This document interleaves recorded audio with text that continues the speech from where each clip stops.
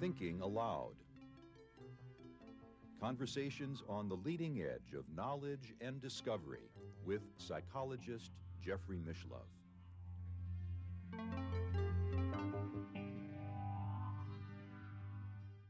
Hello and welcome. I'm Jeffrey Mishlove. Today, we'll be exploring the concept of a post-materialist social order. With me is Dr. Neil Grossman, who is an emeritus associate professor of philosophy at the University of Illinois at Chicago. He is the author of Conversations with Socrates and Plato, How a Post-Materialist Social Order Can Solve the Challenges of Modern Life and Ensure Our Survival. He is also author of The Spirit of Spinoza, Healing the Mind. Welcome, Neil. Thank you. It's good to be here. It's a pleasure to be with you. Thank you for coming to Albuquerque. When we think of a post-materialist social order, I guess it's fair to say that here in the 21st century, we live in a culture that is largely materialist, so yes, we would have a long way to go. Yes.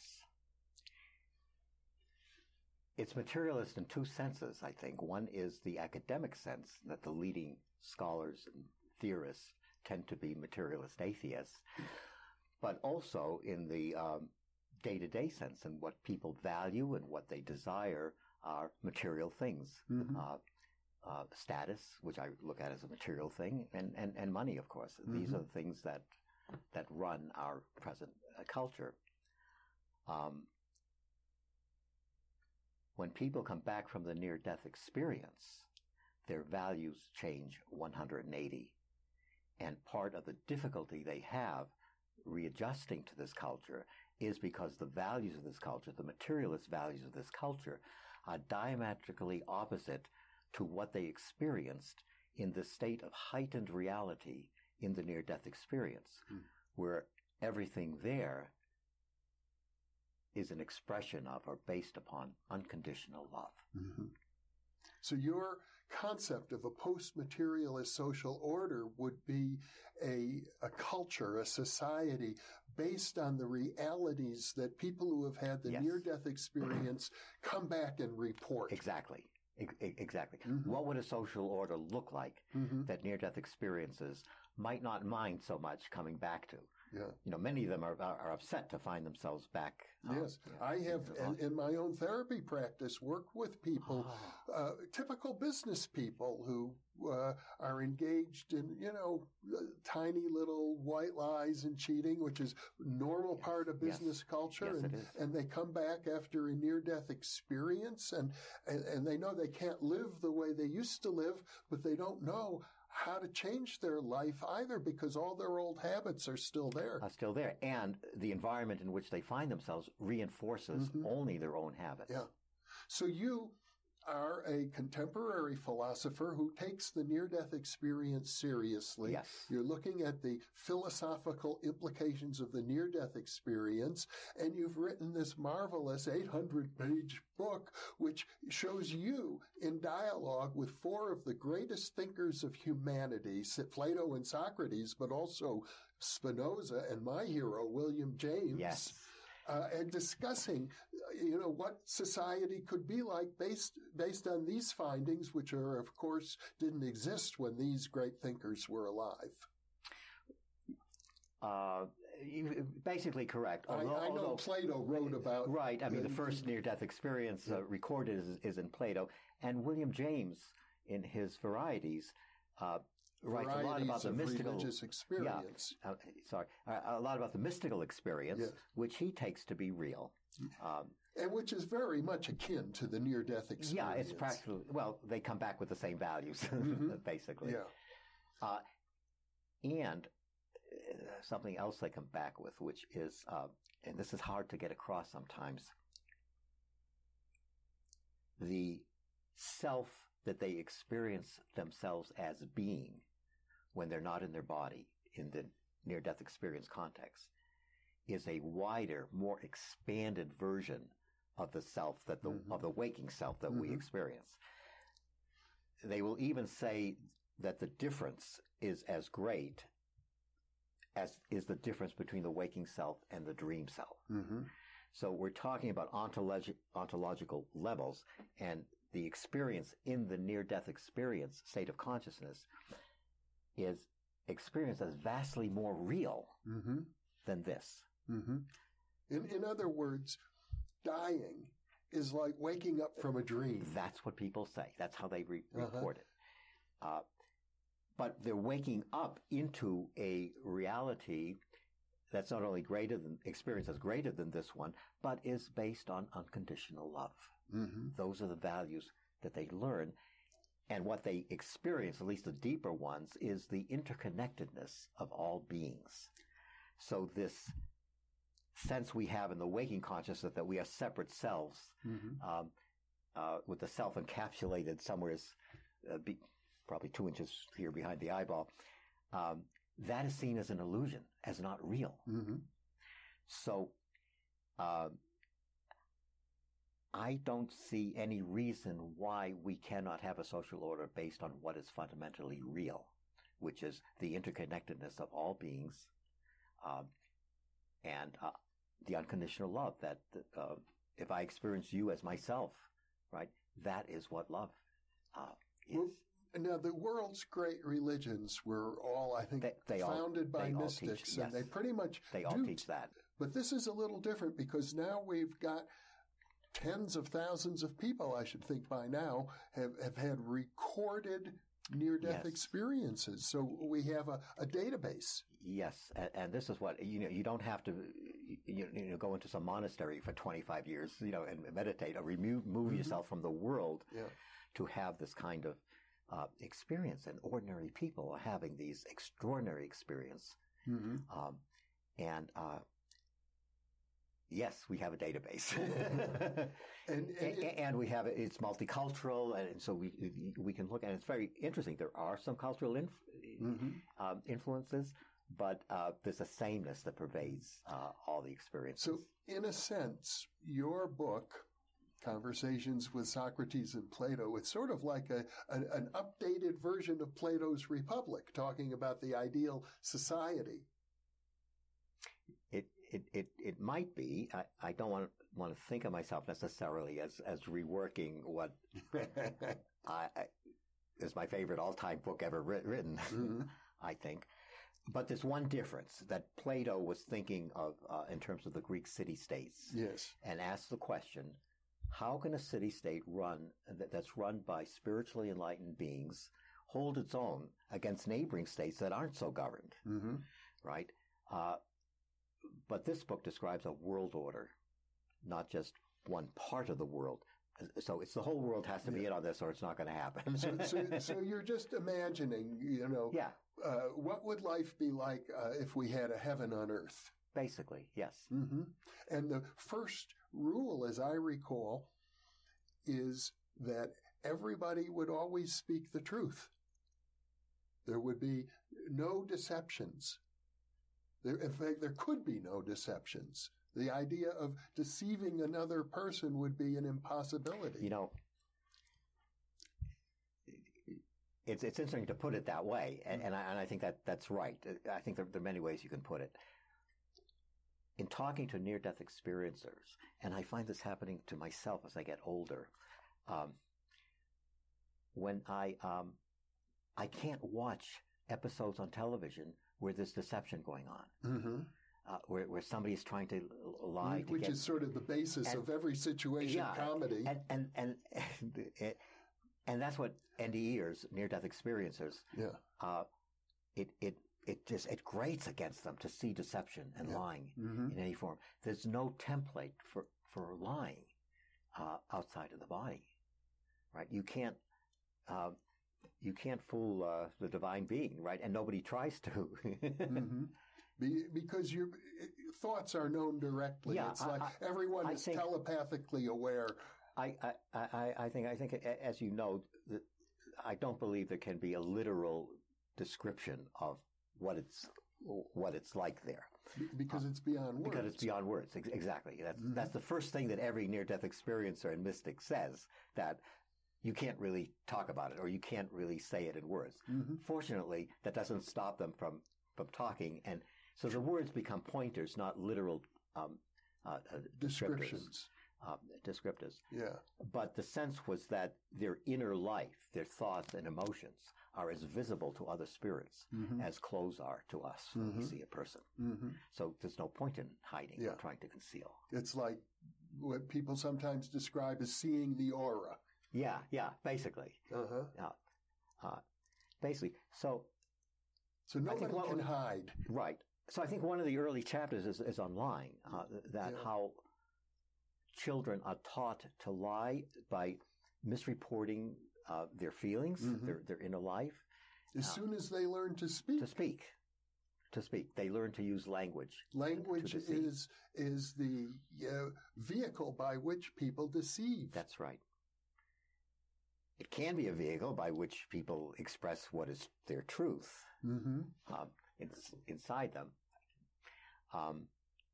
But in our culture rewards the liar, the con artist. There's a deep history of that. In some sense, they're almost glorified. Yeah. I think the guy who gets away with something, Well, that goes back, of course, to Homer and Odysseus. Yes. The Trojan horse. That's right. Was considered, a great heroic moment in Greek tradition. Yeah. And in fact, throughout the Iliad and the Odyssey, Odysseus is constantly pulling tricks on people. I think that even the word Odyssey or Odysseus, the man of many turnings. So we have very early in Western culture this image of a person who becomes successful through deception. Yeah, and that was probably a part of our evolutionary process, right? To develop our wits, develop the mind, the cleverness part. And you find it in the Bible as well, now that I think about it. Abraham, the founder of the Abrahamic traditions, goes to Egypt with his wife Sarah, and the Egyptian pharaoh takes a liking to her, even though I think she's probably 100 years old or so at this point. So Abraham pretends that she's not his wife so that he doesn't displease the pharaoh. And I believe the pharaoh takes Sarah to bed or something along those lines. Or maybe there's a dispute because Abraham has lied to Pharaoh. So it goes back in both the Greek tradition and the Judeo-Christian tradition, where some of the religious heroes are dishonest. Yes. Or cultural heroes. Yes. And I guess a question that a philosopher should ask is, well, is this by nature or by nurture? Right? Are humans somehow hardwired to lie and to deceive, or to use language in that way? And I believe the answer is no. I see no reason why we cannot have a social order that's in harmony with what we know about the divine. And if it ends up not being possible, it's certainly a worthy goal to strive for. If you look at the economic and political spheres, right, that's where lying and deceit is most dominant, most dominant. Is that necessary? Can we have the economics of a country and the politics run by honest people, by people who don't lie? I'm pretty sure that ethical specialists would all agree with you. They would all say lying is unethical. Not only unethical, but it often turns out to be bad for business, bad for governments. People usually are not able to keep those secrets. Yes. They get exposed anyway, and somebody is then exposed as a liar. And yet we also have another standard, which is that governments in particular need to lie. That governments need to keep secrets, that all sorts of, plots or schemes of different kinds need to be protected, or negotiations. Right. But I think we can see, or should be able to see, the handwriting on the wall, that way of running the world with governments lying and to try to upend one another is leading to our extinction, is leading to the destruction of it. And the question is, will people see that in time? There are many cases of, I don't know, tobacco addicts. They know that what they're smoking is killing them, but they continue to smoke. So are we that addicted to greed and personal ambition? Yeah. You particularly take on corporations in your book. You point out that if a corporation is legally structured so that their prime directive is to produce a profit for their shareholders, then if they need to lie or deceive in order to achieve that end, as long as they're not breaking another law, and usually it's not illegal, to lie, and sometimes it is, but they'll do it anyway, that we have a culture in which corporate executives in particular are given this incentive to lie. To lie, absolutely. So that needs to be de-incentivized. Right. And I suppose one can imagine the scenario, what if all corporate executives had a near-death experience? How would things change then? Half of them would quit, I suppose. Now, to back up a bit, because I want to get to Plato on this, but all religions have something like Maslowian scales of moral development, where at the bottom is the greedy person, the selfish person, the person who's ambitious for his own wealth and doesn't care about his brothers and sisters. At the high end of moral development is the saintly person who experiences brothers and sisters as himself and connects with them and feels for them and seeks to serve them. That's the highest level of moral development. All religions recognize this. So why has the world allowed itself in the economic sphere to be ruled by the worst among us in terms of moral development? Levels of moral development by the greediest. Yeah. Well, it's not always the case. Not always. Nothing is always true. Well, maybe I that's should an have said interesting that. logical paradox. Nothing is always true. Right. There are always exceptions, of course, and there have been corporate executives with hearts of gold, right? But overall,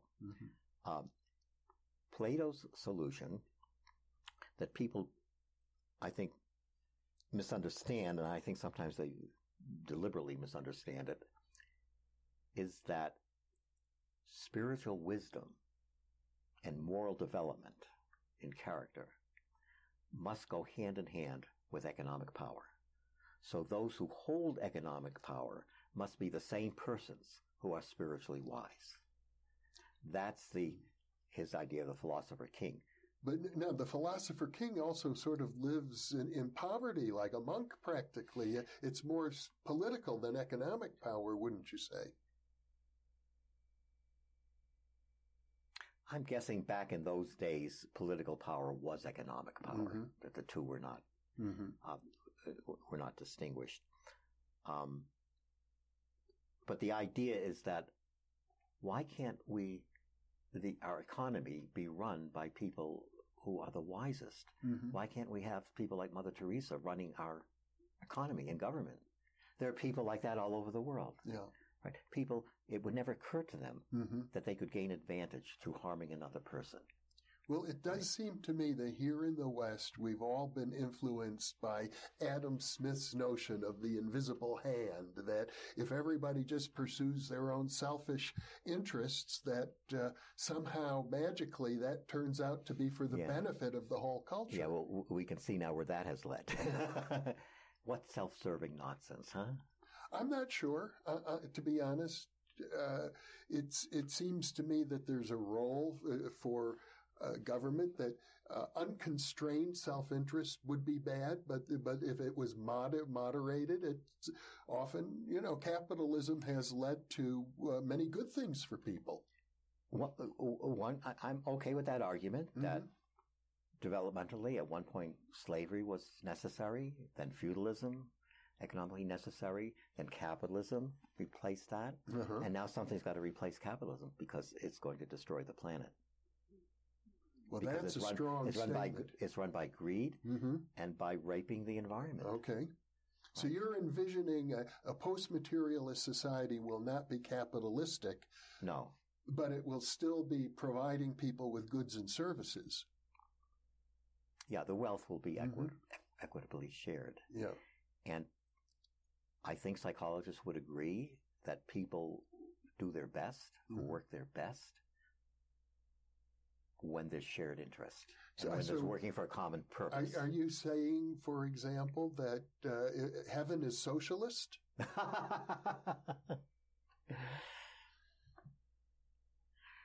I think in heaven, the experience of oneself as not just connected with everything else, but as that with a one mind hypothesis. The idea that I think John Donne, the great English poet, wrote, don't mourn when you hear the bell tolling. For whom is the bell tolling? It tolls for thee.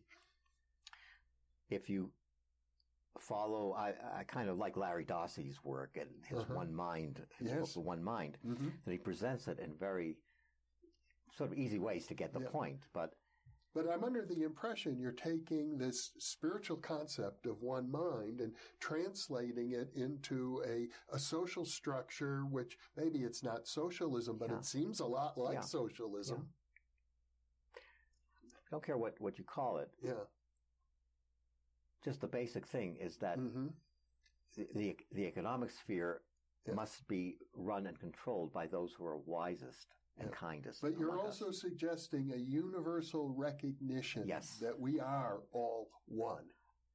A recognition of the truths that are revealed in the near-death experience and a cultural acceptance that, this is the real thing, that the NDE is real.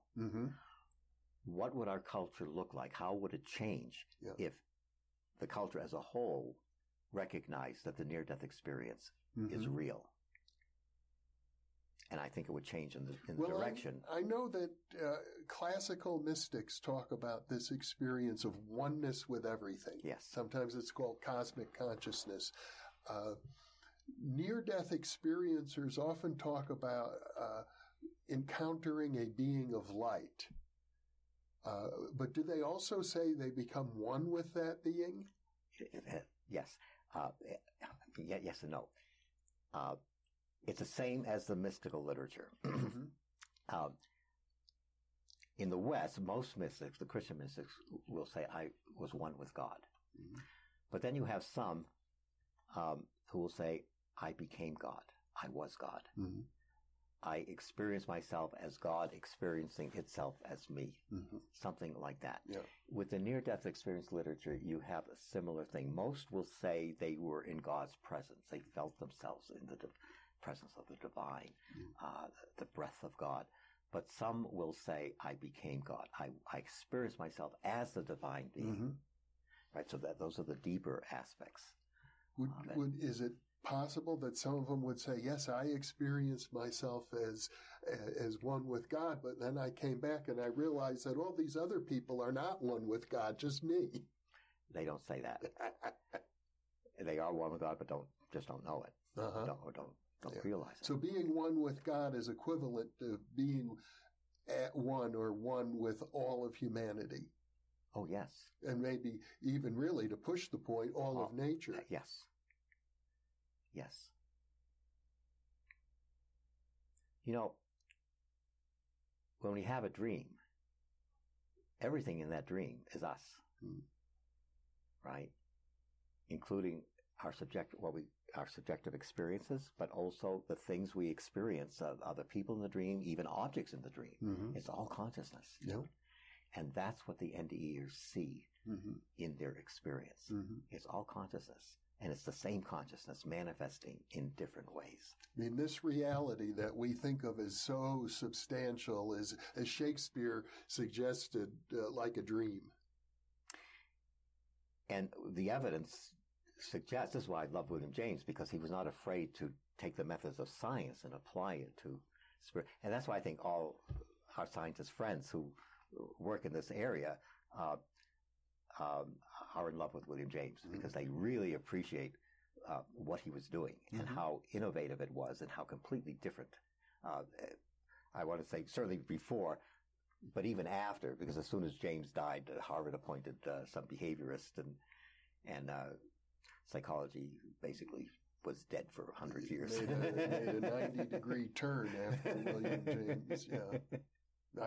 It's sad but true. Yeah. From looking at the inner experience of human beings to the outer behavior of rats. Yeah. Well, you've taken this vision of the heavenly state as reported by the NDEers, and you've looked at what are its ramifications for life itself, a society, and then you go from birth all the way to old age and death. What would the human lifespan be like in such a culture? Yeah, basically. So child raising, for example. It would be very different from now. It would be about caring for the child and bringing forth what is within the child. Everyone who comes here, it's not haphazard. It's not random. I believe that this might be Spinoza's influence on me, that there's order and reason behind everything. So we can talk about child rearing, but we can also talk about newly embodied souls. Okay. Because that's what they are. Let's start right there. Yeah. Newly embodied souls. A newly embodied soul. Comes with a purpose. It wants to express something here. Don't need to know what, but it wants to. And the job of the environment, the caretakers of the children, is to facilitate the child's expressing what it came here to express. In other words, the idea is that we all are incarnated with a purpose. Right. Unique to each of us. Yeah. And I state that the purposes are three. I was trying to think, what could the purposes be? But I could only find three. One is you come in with the intention of helping others. You come in with the intention of developing a talent and ability that you have. Maybe a gymnast, an athlete, a musician. You want to develop that talent, right? Or you come in here, you're a seeker. You're looking for the truth, so you become a scientist or a philosopher. But I couldn't think that any soul would take on a body in order to make money, in order to be greedy, in order to have power over other human beings. Because from the divine perspective, well, it's like falling asleep and dreaming, and in the dream, you want to make money in the dream, but none of it is real. None of it is real. Can't take it with you. Definitely. And so I look at, my book looks at the soul that comes in and ends up as a moneymaker, as having lost their way. Because the only things that are of value to the soul, let's say just the thought experiment, your soul, and prior to incarnating. Yes. Okay, here's what I want to do. Yeah. Okay, you pick a body, you pick your parents, with agreement. That soul would never consider, I want to come in here and harm as many people as I can. I want to rise to the top of some hierarchy, none of which is real. And the soul knows that, right? It knows it's going to dim its lights in order to have a human experience, right? But the purpose of that experience has to be something relevant to the soul. And making money or having a lot of earthly power is not something that helps the soul in any way. As the biblical saying goes, I think I quote that somewhere, so what does it profit a man? Right? And now I forget the rest of the quote. To gain the world. To gain the world, but lose their soul. Of course, you can't lose the soul. Yeah. But while alive, you can sort of not honor it by living in a way that's contrary to. And I think in that phrase, the idea is that if you diminish your own character, your own integrity, you are losing something of your soul. Yes. That's very strong in Plato's philosophy, that the person who harms another harms himself more. While here we can harm each other's bodies, right? We can do harm to another body. But doing harm to another's body harms the soul of the one, and that harm carries over. Yeah. Whereas the harm done to the other person's body does not carry over into anything. It doesn't damage the soul of that person. But so the soul damages itself by harming others while it's here. Well, here on this earthly plane, we are the inheritors of centuries of warfare and oppression and abuse of different kinds. You're proposing a post-materialist society where, as the Buddhists sometimes say, all that ancient twisted karma is no longer relevant. Right. Or no longer useful in any way. No, it no longer has a grip on us. Right. Yeah. So I was, into the writing of the book for 5 or 6 years.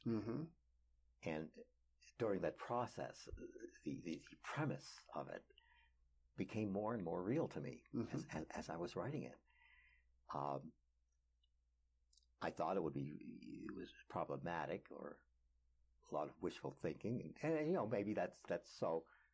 But now I really see no reason why we cannot make it on earth as it is in heaven. And I think you would agree that William James, Spinoza, Plato, and Socrates were also pointing in that direction. They were definitely pointing in that direction. Although probably Spinoza was more traditional, the traditional mystic in the sense you got to get out of society in order to experience this kind of clarity. He didn't say it that way, but he thought it would be rare. Whereas Plato is more concerned with the social order. Yes.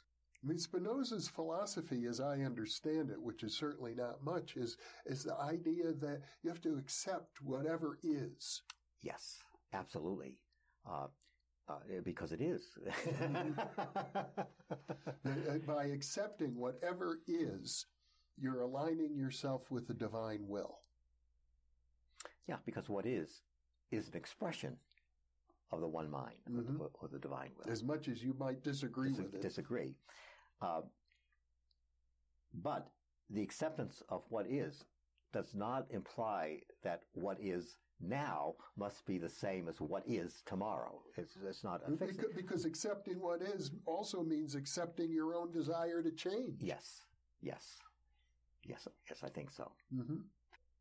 So you have Spinoza dialoguing with you about these ideas, William James, Plato, and Socrates, but they all seem, as I read your book, they all seem supportive. None of them are telling you, Neil, you can't go in that direction.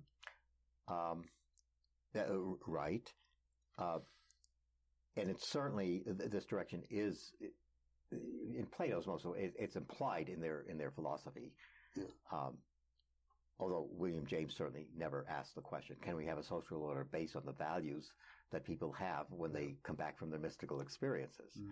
I think back then, well, even now, people think that those mystical experiences, even those who believe that they're real, will occur in the monasteries or haphazardly.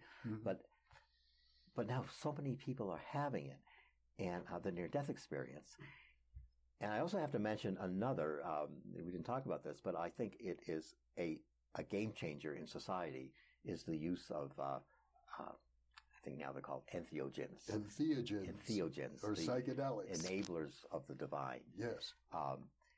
And people are having these experiences and coming back changed permanently. By the millions. Just one or two. And now this is available to to everyone. But I'm under the impression, though, that while people often have profound experiences under the influence of psychedelic entheogens, those experiences are not necessarily transformative in the same way that a near-death experience would be. Or if you look at the lives of the great mystics, you see that their lives were profoundly changed and they had enormous social impact. But, people who took LSD often don't. They go back to their previous lifestyle. I want to say yes and no. I'm in general agreement. Well, you were a student of Huston Smith who studied this directly. You were one of his students at MIT when he was experimenting. I know. And in fact, my first experience of this was with Huston. I remember in his study, we took some psilocybin. I was just shy of my 20th birthday. And what a fantastic setting to take this thing that I believed was going to give me a spirit with a man I truly admired and who was my teacher and guru and guide. Yeah, one of the great philosophers of religion of the 20th century. Yeah. Well, he opened my mind to this. But in my experience, I experienced the interconnectedness of all things.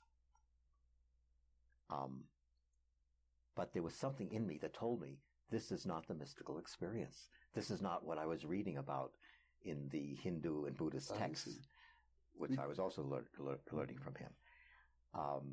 So I'm agreeing with you that the psychedelics, they can change people's lives if done in a clinical setting with guides. They can also destroy people's life if done, thinking at a party or something. Now, I look back on my own life, and I can say quite honestly, the work I'm doing right now, interviewing you, creating the New Thinking Aloud channel, acquiring a doctoral diploma in parapsychology, all of that was consistent with and followed from some of the psychedelic experiences that I had, as well as other non-psychedelic mystical experiences that were occurring. And I've just had this thought is, you need to interview yourself. Because that's the base. So it was that direct experience. That's a direct knowing. It was a knowing that we are all interconnected, not just reading about it in Well, let me just say parenthetically, for benefit of viewers who may not know, I have posted over 160 monologues on this New Thinking Aloud channel. Okay. So I've got I have, in effect, interviewed myself. I've got some homework to do.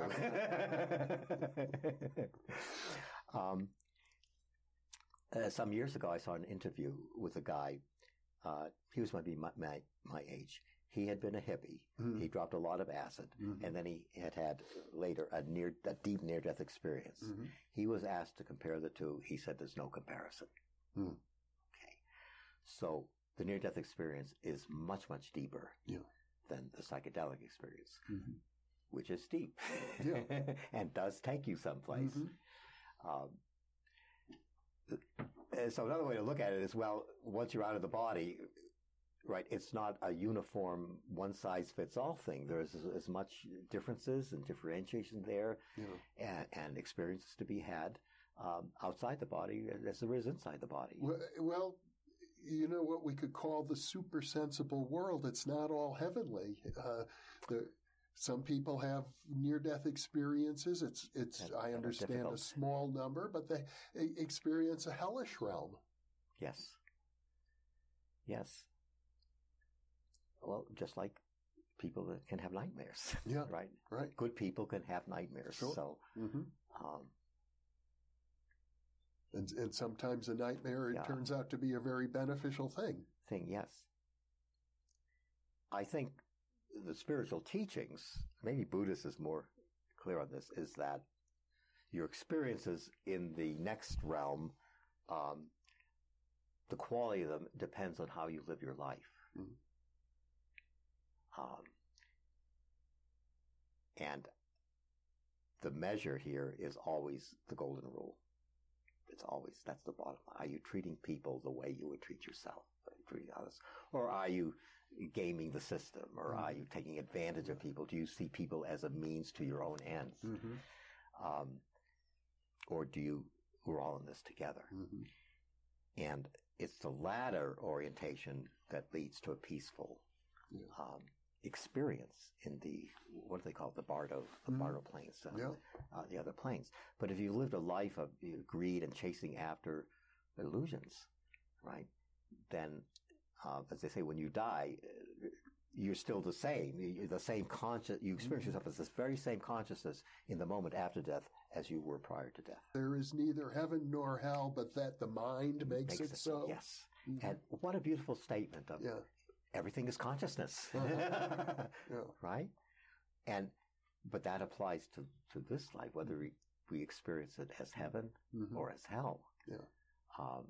So what you're proposing here, by virtue of creating in great detail the idea of a post-materialist society, is that we at least have the possibility of imagining a world in which the values of heaven are brought down. I guess that's in the Lord's Prayer too, to have a heaven on earth. I had a friend, he's out of the country now, but who was a priest, very, very liberal. I mean, I asked him about the Lord's Prayer, because my interpretation on earth as it is in heaven was not a declarative statement that it is on earth as it is in heaven, but as an aspiration that may it become on earth as it is in heaven. So you're taking that idea seriously. Literally. Imagine that, taking the Lord's Prayer literally. How can we make it happen that it is on earth as it is? Well, how is it on heaven?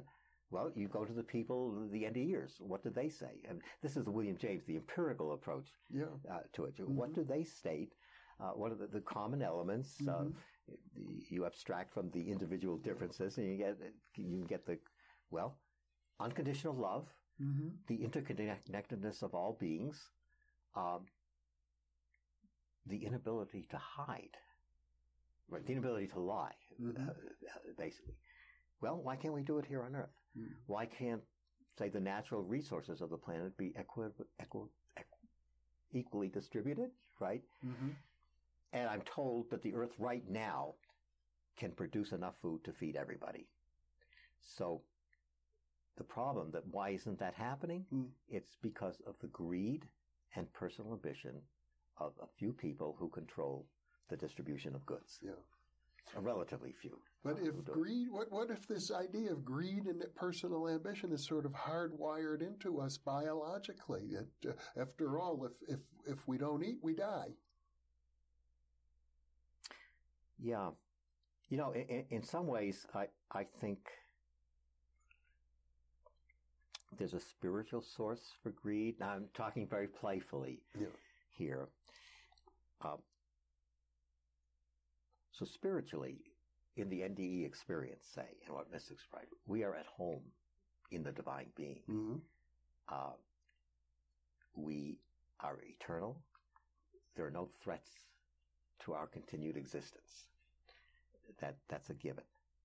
But when we find ourselves embodied, there are now threats to our continued existence as a body, in the form of a body, not in the form that we really are, the soul, but in this form of a body. So we want to protect this form. And so money, of course, is the main protector, because with that you can buy everything you need to protect this form. So the greedy person is one who is really very fearful and wants the security of his form enduring. Right. In this world. So he thinks, well, if I have power over everybody else, then I'll be secure in this form. If I have enough money, then I'll be secure in this form. But the social order itself guarantees security in the form. Then there's no need to run about and look for money. Also, security in the form is not, it's a necessary thing, but it's not a worthy goal, because eventually the form is going to die. And we have we will all die. have to be accepting. But surely it's part of biological life everywhere. Every organism has a survival instinct. That's true. But even among human beings, if you look at the scales of moral development, right, we're not all the same. Right. There are some who the money grubbers, they'll do anything, to make a buck, to gain what they perceive as advantage over fellow human beings. At the higher end, the people who will not do that. So you're suggesting that spectrum is going to change? That spectrum is moving upwards. I see. And so the bottom is the bottom is rising as the top rises. Through upbringing. If the heroes of a given culture are not the gamblers and the con artists, right? Because as the little kids get their role models from the heroes, little kids also learn to lie very, very early.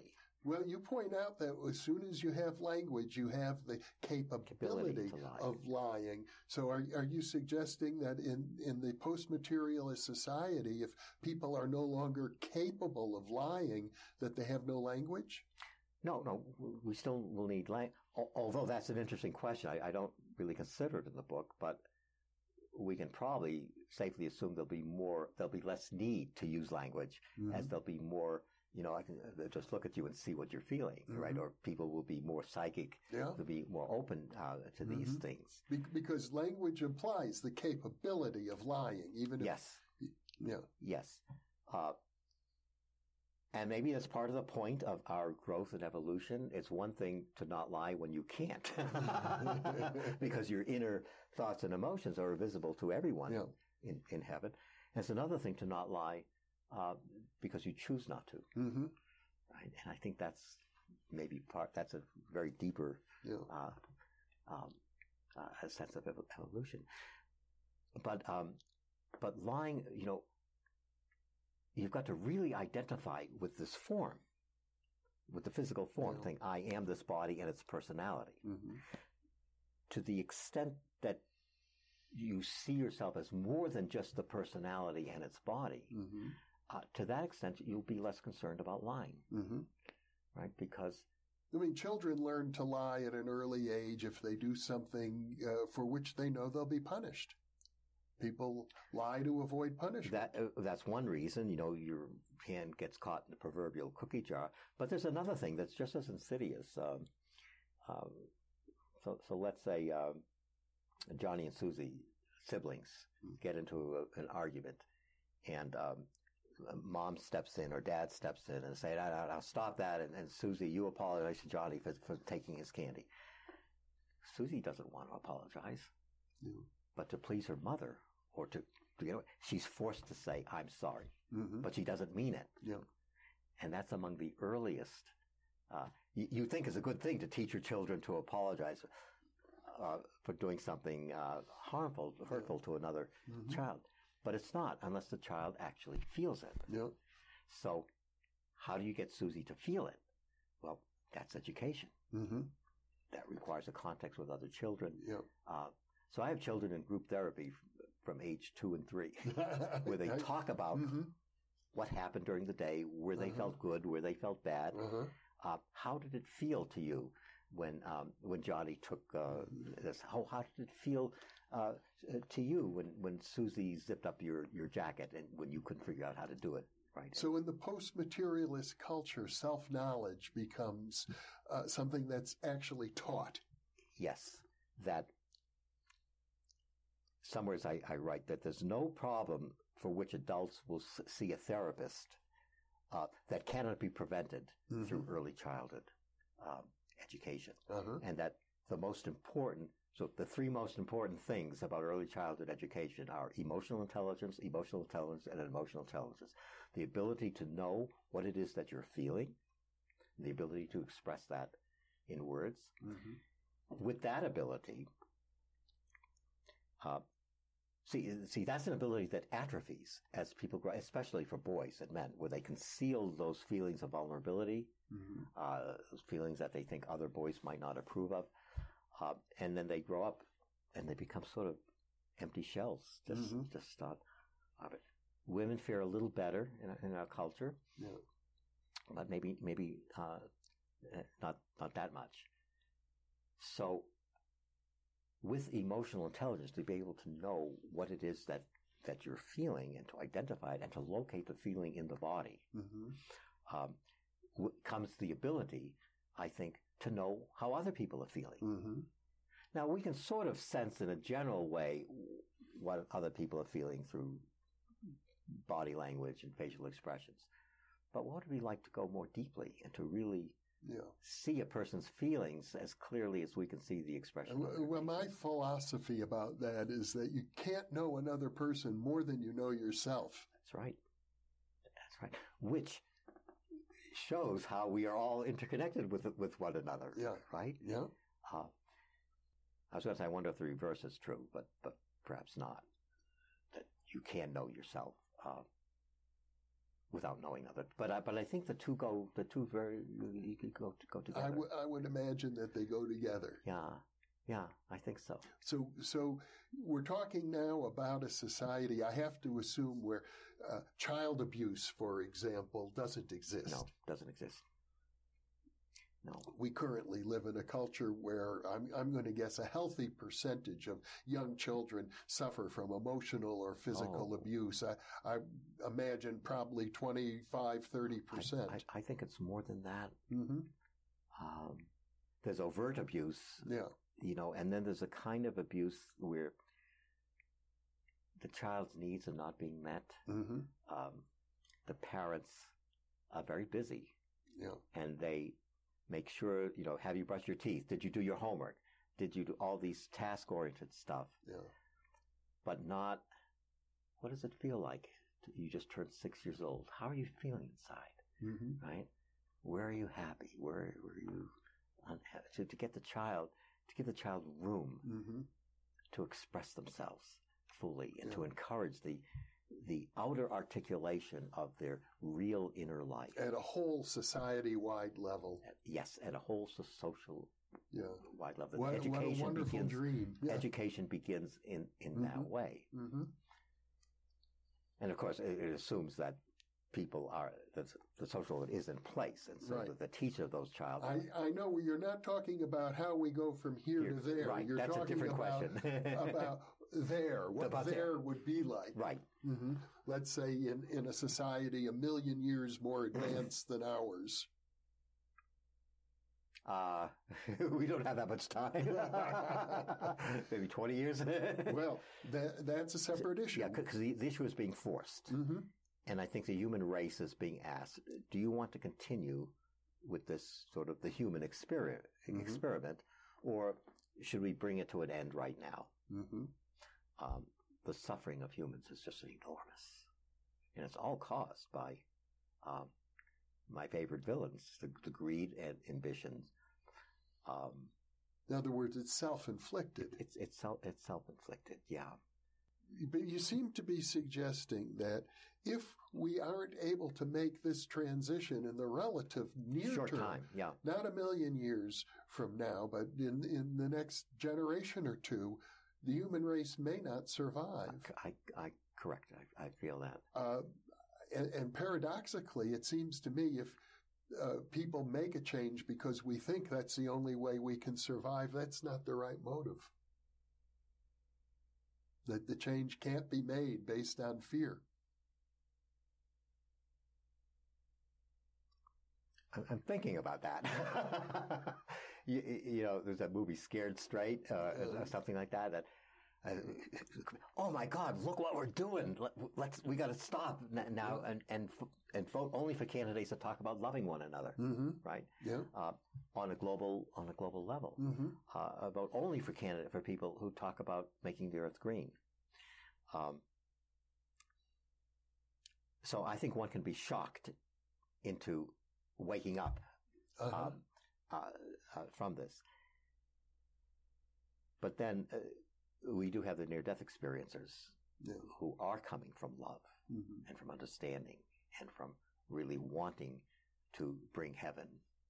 Now, I've interviewed quite a number of near-death experiencers, and I get the impression it often takes them decades to integrate that experience and change their life. It's not as if any of them are able to, turn around the next day and become a spiritual teacher of some sort. It's a very long and difficult process. I think that's true. I think in some ways Eben has had it easier than most in terms of being out there as a spiritual teacher so relatively soon after his soon, but still experience. Years. I've known 2 or 3 Andy years personally. One is 7 years out. And she's now saying, I can see why people told me it takes 7 years. I'm still not done. Yeah. And another one, it was a colleague, actually. He was a professor in the history department. And this was a very powerful experience for me. We were on some committee. We had to do some report on some program or whatever, whether it was meeting in schools or whatever. So I went to his office. And I was coming right from my class carrying Moody's book. Raymond Moody's book. Life After Life, which I was trying to conceal in a way because, it's not really proper academic stuff. And so I was going to somebody in another department to his office. And of course, that's the first thing he sees. Oh, you got Raymond Moody's book. And I sort of said a little sheepishly, yeah, I'm using my death diet class. And he says, well, I've had a near-death experience. We forgot about the report that we were supposed to do, and it was 3 hours of just intense, very, very intense conversation. And I thought I had believed it was real. But when I talked to Steve, he looked me right in the eye and said, I was there. It's real. The level of my belief went even higher than I thought was possible. Yeah. Very, very interesting. Well, I do know this, that the videos on this channel by near-death experiencers are widely watched. They're amongst the most popular. People really resonate when they hear those stories. And what does that tell you? That deep within everybody's soul is the knowledge that the near-death experience is right. It's like it awakens in many people a resonance. That's right. As Plato once said, you can only teach people what they already know.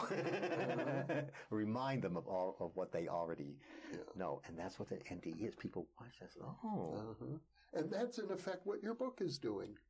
Yeah, perhaps. Your 800-page dialogue with Socrates, Plato, Spinoza, and William James in many ways it feels that way. It feels like, yes, let me remind you.